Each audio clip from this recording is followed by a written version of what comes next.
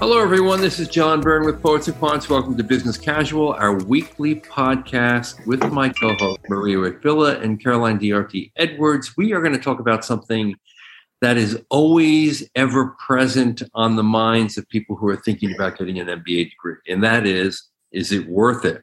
And if it is worth it, how much is it worth? There's a new study out. It's called, Is Grad School Worth It? A Comprehensive Return on Investment Analysis. The primary author, Preston Cooper, is a research fellow at the Foundation for Research on Equal Opportunity. And he really dove into the data on the net economic value of nearly 14,000 graduate programs at over 1,400 universities. We looked at, obviously, the business schools in this study.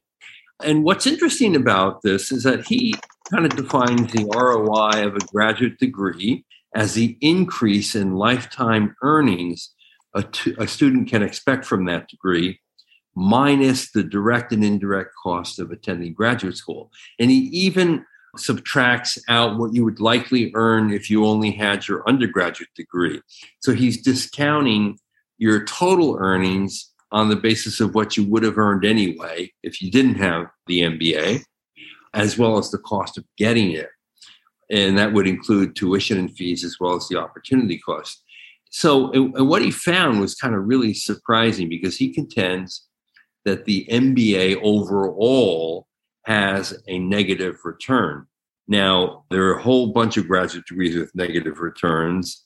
And he also points out that it really is dependent on what school you go to. And it's probably dependent on a bunch of other things, like your location, what kind of career you have, and a number of other factors that are going to impact these numbers. But ultimately, he basically concluded that the highest ROI from an MBA occurs at Wharton, where the return on investment median over a lifetime is over $3.2 million. And that's after doing his subtraction of the cost of getting the degree and the subtraction of what you would have earned anyway if you just didn't have your Wharton MBA. Maria, what do you think of this? Okay, so I mean, first of all, God bless this guy for what he's trying to do. He's looking at tens of thousands of different graduate programs. I don't even want to think about how many different data points he was looking at and trying to make sense of what is probably an incredibly messy data set. I do think that a lot of the conclusions, though, he sort of asserts them with a certain amount of, confidence that I don't necessarily think they merit. But overall, I think there are some good points that he makes. So one of the things I liked about his methodology is that he looks at something called counterfactual earnings. And so the idea is that, like a master's degree in engineering, you might make a lot of money, but if you got a bachelor's degree in engineering, you probably would have still made a very similar amount of money, perhaps a little bit less, but not dramatically less.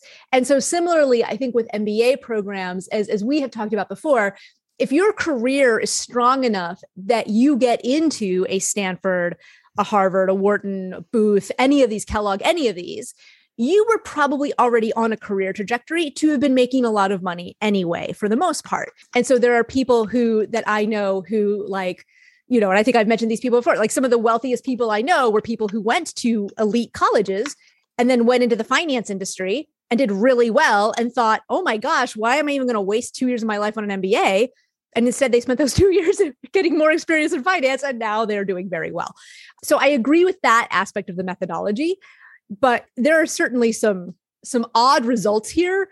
And it's so funny when people try to estimate what is like the lifetime value. I mean, for Wharton, I think he got something like 3 million. There was earlier, like a year ago, there was a pay scale study that I think, John, you might have reported on that was 8 million. So we're talking like this. We're not talking like a 10% delta here. Like this is a pretty dramatic fluctuation. So I don't know that his numbers are necessarily correct for the MBA. I think there are also some like his thing about the dentistry being the highest paid one there. I don't know. I was like, let me see, what is this University of Colorado advanced dentistry program? And I think that it's like a 2-year program or 3-year program, but you already have to have a dentistry degree, which is a 4-year degree on top of your bachelor's degree, if I'm not mistaken. So yes, technically it is a quote unquote 2-year master's, but you need a lot of education before that. And so it's not the same as comparing it with like a 2 years master's in,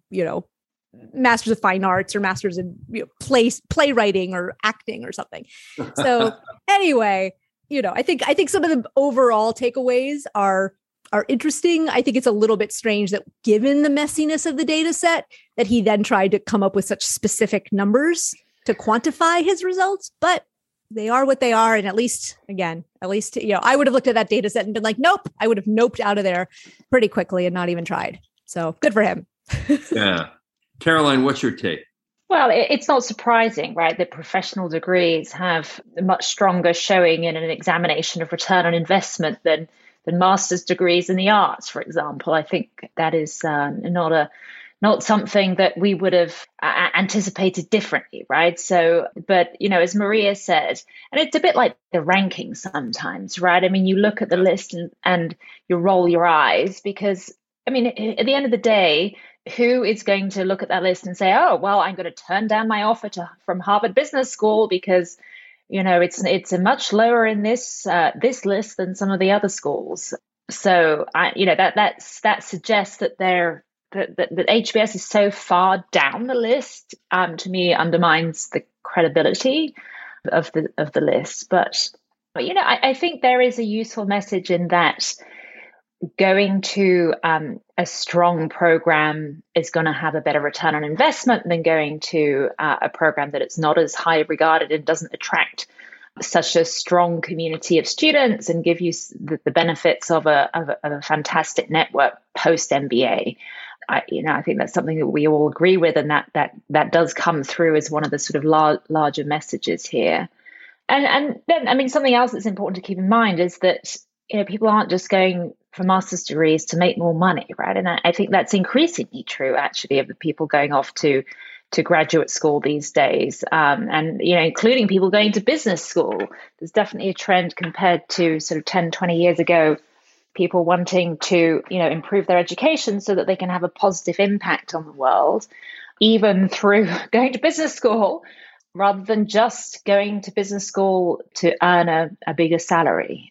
And so, people have greater choices, and that's much more difficult to quantify, right? I think that if you compared the career satisfaction of people who have graduated from some of these programs compared to people who haven't gone to master's degrees, I think the fact that, coming out of a lot of these graduate school programs, you have doors that open to you that otherwise would have stayed closed. And therefore, you're able to pursue something that you're much more passionate about, whether or not that generates a higher financial return.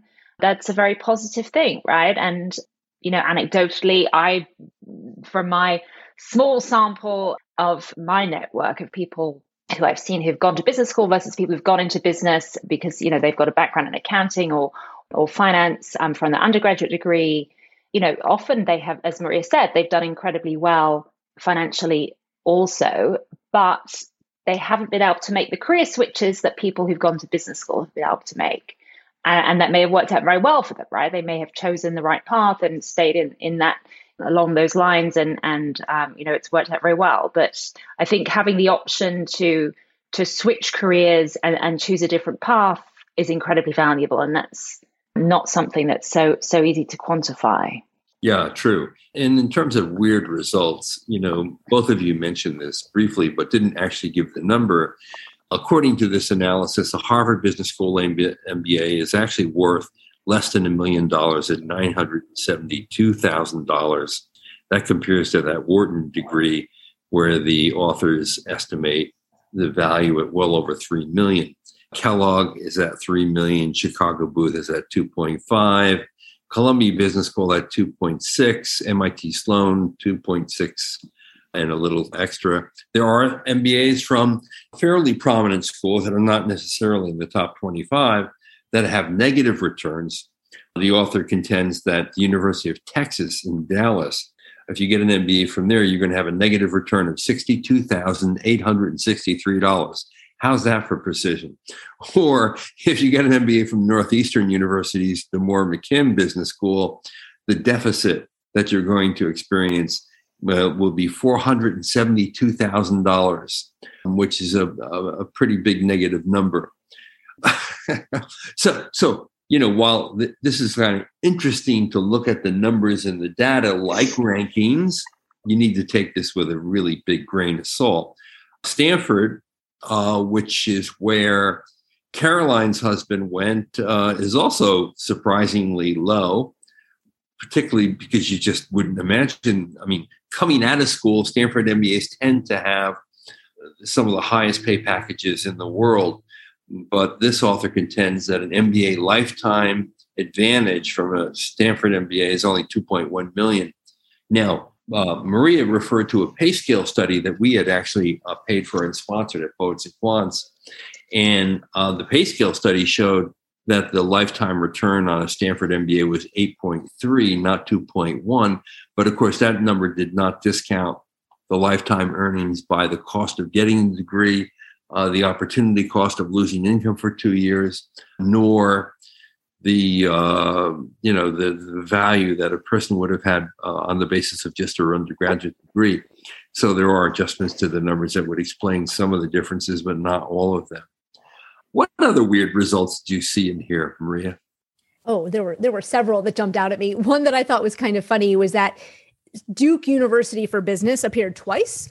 So their master's in business administration, the earnings at age 45 were predicted to be $228,000, but the master's in international business from Duke University was $347,000. And I don't know if the master's in quote unquote master's in international business, if that means like an MBA with international focus, or I don't know if that's their the global executive MBA at Fuqua, which in that case that might be like older senior executives who are anyway, there's just so many I was like, wait a minute, Duke has a master's in business administration and listed separately as the master's in international business with a pretty dramatic difference in that pay estimate.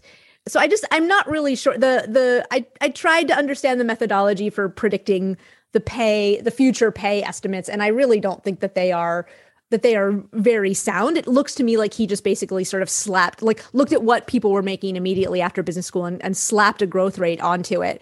So for the Wharton number, for example, I think he estimated that at graduation, it was something around 179,000.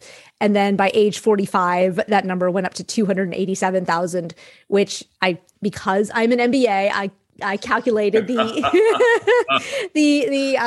compound annual growth rate, and that was about 3.2% of a growth rate per year, which doesn't pass the gut check test. It doesn't pass the smell test, right? Because that makes sense if you never get a promotion, right? If we assume that the average, this year doesn't count, but historically, inflation in the U.S. has been roughly 2% a year.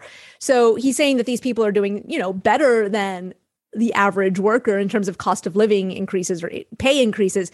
But most people don't stay in the same job at the same level that they enter post MBA. So yeah, they might be making, if they were to stay, let's say as a manager level at Bain, that might be their after 15 years, that might be what they make, but they're not going to stay at that level, right? They're either going to get promoted to higher and higher levels, or they'll be kicked out. So it's this kind of odd, it doesn't really take into account. I can see perhaps if you're a dentist, which is the dentistry being the highest one, okay, you start off as a dentist and you have your own practice and maybe it grows a little from year to year to year. But in the business world, there are opportunities to really jump between manager level to director, and then director to vice president or what have you. And so there's that is not a sort of 3% slope, straight line for the most part. Yeah, that's just, there's no way that a Wharton MBA or an MBA from any elite school like that is going to have pay increases of only 3.1% a year into their mid 40s. It's just not possible, given what the degree means, and given the increased responsibilities at work and promotions, and these people are in organizations that are not bureaucratic and reward employees with 2 or 3% increases every year. The other thing that's not adjusted for, of course, would be equity awards and probably bonuses as well. I mean, he's really looking at base pay more than anything else because he has no database with which to extract the value of an equity award or even the value of a guaranteed bonus. I mean, look at if you're on Wall Street and you're in investment banking, your bonus often exceeds your salary. So there are a number of problems with the methodology and the calculations that get in the way. What is kind of interesting, though, overall, is that even though there's quirks in the data, basically what he does show is that if you go to a brand name MBA program that has a great reputation and is ranked highly and is highly selective, you're going to, by and large, earn more than someone who goes to a second or third tier program. And that's pretty universal across the entire data set, no matter what industry a person enters. And it goes to why I think, Caroline, there is this obsession with getting into an INSEAD, a London Business School, an HSA Paris, an IESE in Spain, or a Harvard, Stanford, Wharton, Columbia, Northwestern, Chicago. It's understandable, right? I mean, there is this obsession that all of you deal with because every time you get a client, what do they tell you? I want to go to Harvard, Stanford, or Wharton, right? Yeah. Vast majority of people that we work with are applying to the very top schools. I mean, I think, whilst this exercise was interesting, to me, it's probably more useful to look at the data on the class that's graduating and the salaries that they're getting, the employers that they're going to. I think that's more useful to help candidates understand, what their options are going to be post MBA. Because it seems that, there's so many assumptions that are made in this data. As you said, just looking at 2 years post MBA and then extrapolating out how that evolves over time, it's impossible, right? Unfortunately, there is no good data that's going to tell us actually how the graduates' careers and salaries evolve over the long term. And I think the assumptions in this are flawed. So to me, it's more useful to look at the actual data that is reliable, which is where people are going when they graduate from the school, which employers they're going to, how much they're making, if that's something that is critical to you, and see whether people are going into positions that really excite you, and it's going to enable you to land the type of job that you're looking for post MBA. So I think those career statistics are much more useful for decision-making purposes than this particular study. True. I mean, the other thing here is, can you really say that if you get a Wharton degree, your lifetime earnings are going to be in excess of $3 million more than they would otherwise be? I think an MBA, even for an elite institution, gives you an advantage right out of the gate. And maybe a lifetime advantage in the sense that you have a group of networking colleagues that you can confer with who might see opportunities and bring them to your attention. But there comes a point in everyone's career where you went to school really doesn't matter. What matters is what you deliver at work, what your performance is. And that is almost not accounted for at all here because it can't be, right? It's an intangible thing that can't really be measured.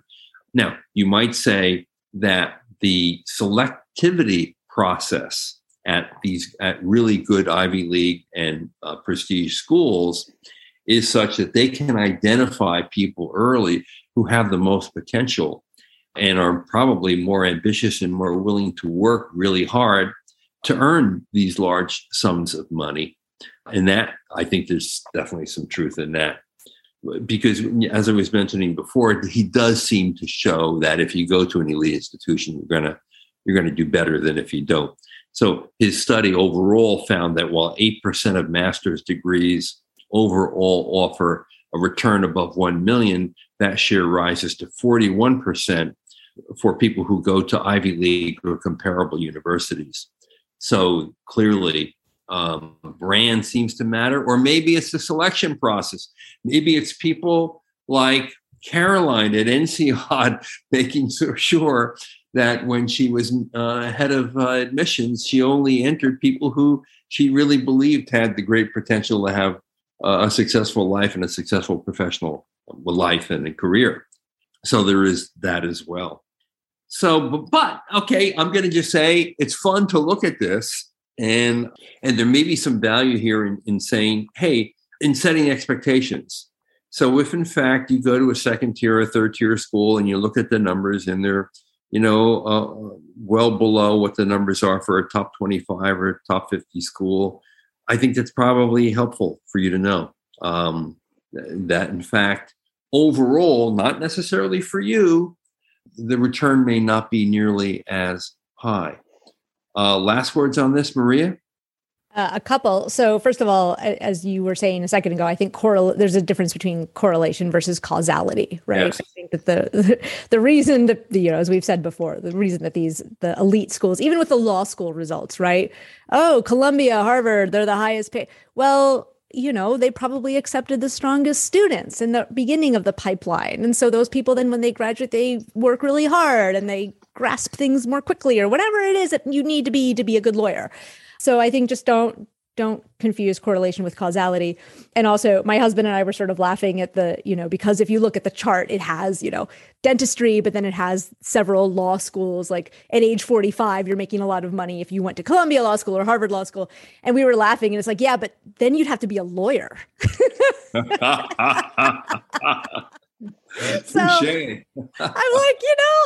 I'm good. Because to be able to be making that level of money in law and to be having to do it, the work, it's not just the hours of work. I think that our work is also itself pretty tedious or soul-sucking. The numbing nature of the work. Exactly. So, I'm fine with not looking at people, drilling holes in people's mouths and, giving them fake teeth and not being a lawyer at Cravath at age 45. Like I'm good. Suing people and trying to take advantage of situations and technicalities. Yes. Caroline, last words? Well, I think it is a very good point that you don't have to go to Harvard or Stanford or Wharton to do well in life, right? And I don't know if any studies have been done looking at business schools, but certainly there have been studies done looking at college graduates.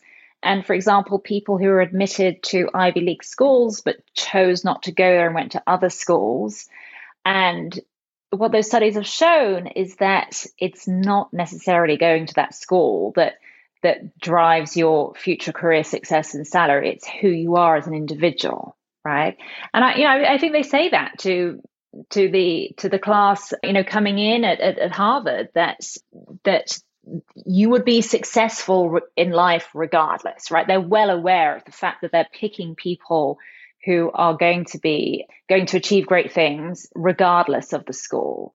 So I do think people over-index the impact of going to a top undergraduate school and sometimes, also the case with the graduate school. But, nevertheless, I think there's a lot of value in the options that it gives you and being able to choose your career path and define your future in a way that you might not be able to if you hadn't gone to business school and have all those opportunities that suddenly open up for you. So to me, it's more about, being able to define your own version of success and being able to access opportunities and open doors that might otherwise have been closed rather than necessarily making vast amounts of money. Well said.